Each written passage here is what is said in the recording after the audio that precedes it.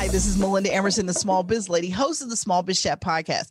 I want to serve you. This pandemic has been so hard on America's small businesses and on just America in general. If you're ready to start your dream business, boy, do I have a great offer for you. I am giving away 1,000 copies of my best-selling book, Become Your Own Boss in 12 Months.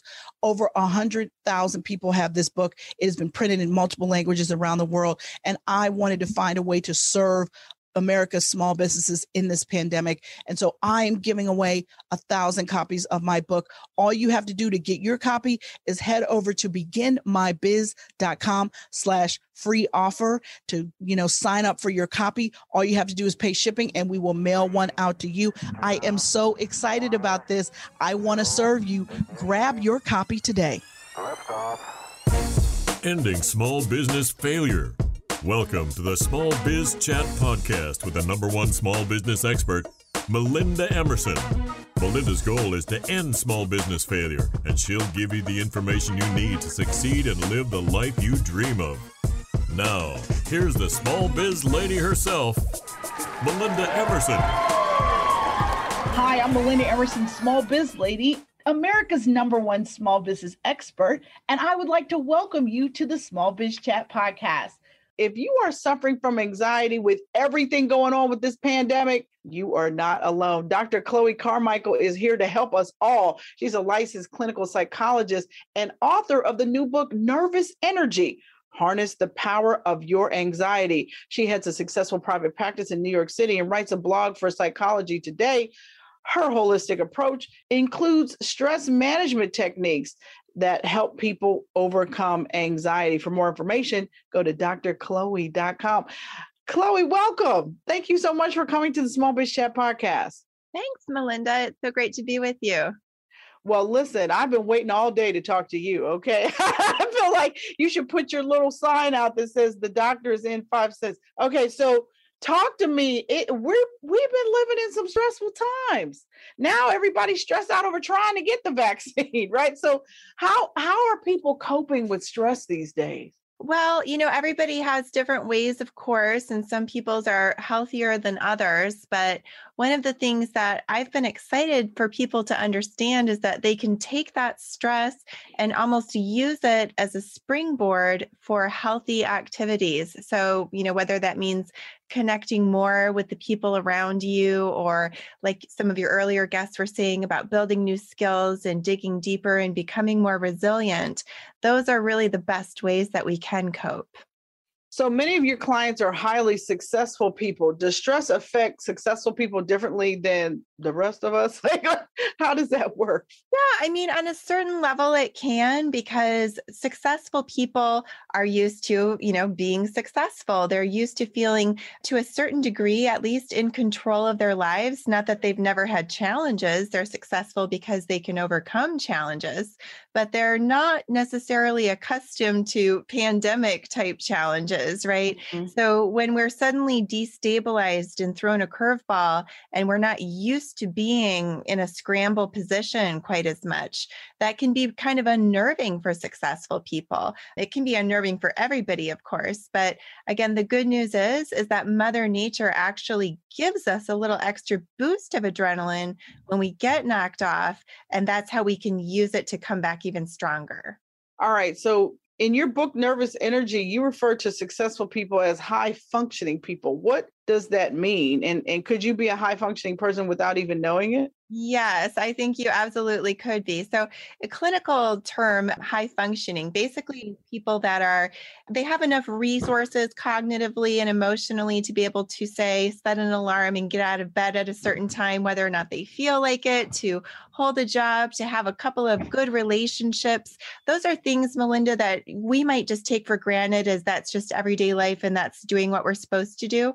But actually, it's pretty special. And so in psychology, someone who's doing all of those things is generally considered to be high functioning. So yes, many people could be high functioning and not even actually know it.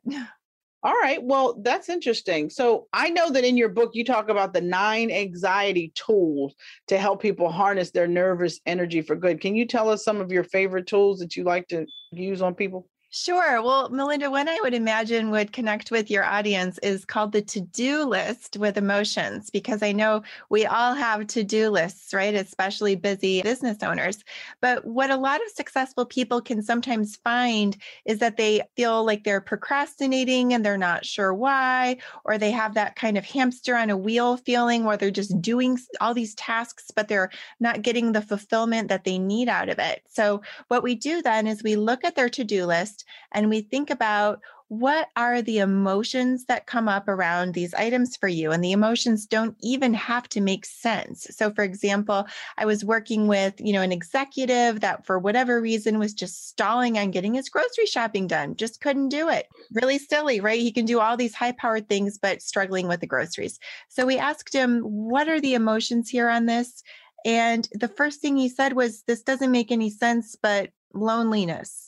And then when we discovered that he'd been through a divorce, his ex-wife used to do the grocery shopping. And so that errand was actually triggering emotion. The next step, the good news beyond just getting in touch with loneliness, is then it can stimulate you to take the right self-care behaviors. So what he did then was quite simple, just planned a cell phone catch-up call with a buddy during grocery shopping. So then he used that signal of that loneliness to stimulate him to get more social support, since that's what he really needed after the divorce. Can you give me an example of one of your mental short lists, and what are some of the types of mental short lists that you typically help some of your clients with?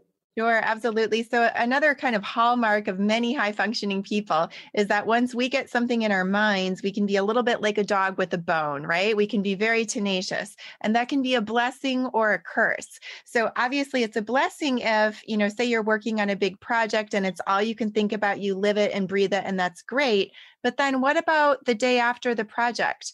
And if your mind is just kind of auto tracking onto that project, but it's over, and then people can feel like a sense of emptiness, or maybe if you go through a breakup and you just can't get that person out of your mind, what you need is a new mental short list. So what we do is we create, say, 5 things that you know are going to be good, healthy ways for you to spend your mental energy, whether that be going over your holiday shopping list, starting to think in advance about those things, or weekend plans or work projects.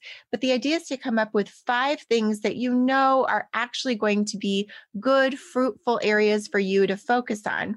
I compare it kind of like having a fridge full of healthy snacks makes it easier to decline the bag of chips that's calling your name. So it sounds really simple, kind of in the moment, to think of 5 things, but when the thought monster strikes, we can go completely mind blank unless we have that actual written list of here are 5 other things to focus on. It makes it a lot easier to stay off of ruminating when we have something good to pivot onto.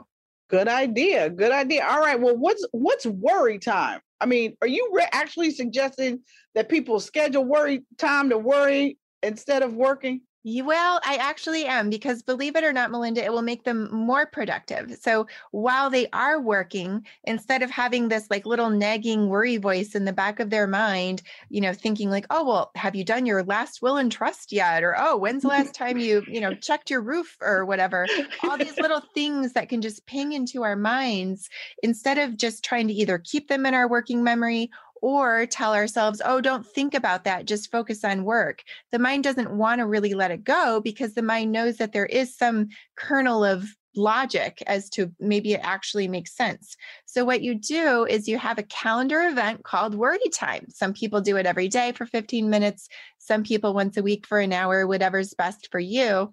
And then whenever those little, kind of nagging things pop up, you just put them into the calendar event details. And then once at your appointed time, you sit down and you give those things your full attention, when you're actually going to be much more effective on them. And then it really clears the slate for you while you're trying to do other things outside of worry time. Interesting. Interesting. All right. You've sold me. Where can I get a copy of your book, Nervous Energy? Super easy. nervousenergybook.com. All right. Good stuff. Is it also available on Amazon as well? Is it available yet? Yes, we're burning it up on Amazon. Pre-orders are super strong. We've got sales going all over the globe, so it's everywhere. All right, good stuff. All right, well, thank you so much, Dr. Chloe Carmichael. Thank you all so much for joining me for this episode of the Small Biz Chat podcast. If you want more information about how to start or grow a small business, head over to my blog, succeedasyourownboss.com, to get more information. Now, the mission of Small Biz Chat is to end small business failure. I'm Melinda Emerson, Small Biz Lady, your host, and I'll leave you with this. You never lose in business. Either you win or you learn. God bless everybody. Good night. Thank you for listening to the Small Biz Chat podcast with Melinda Emerson. For more resources and small business success strategies, visit succeedasyourownboss.com. Subscribe to this podcast wherever you listen to podcasts and join us next Wednesday.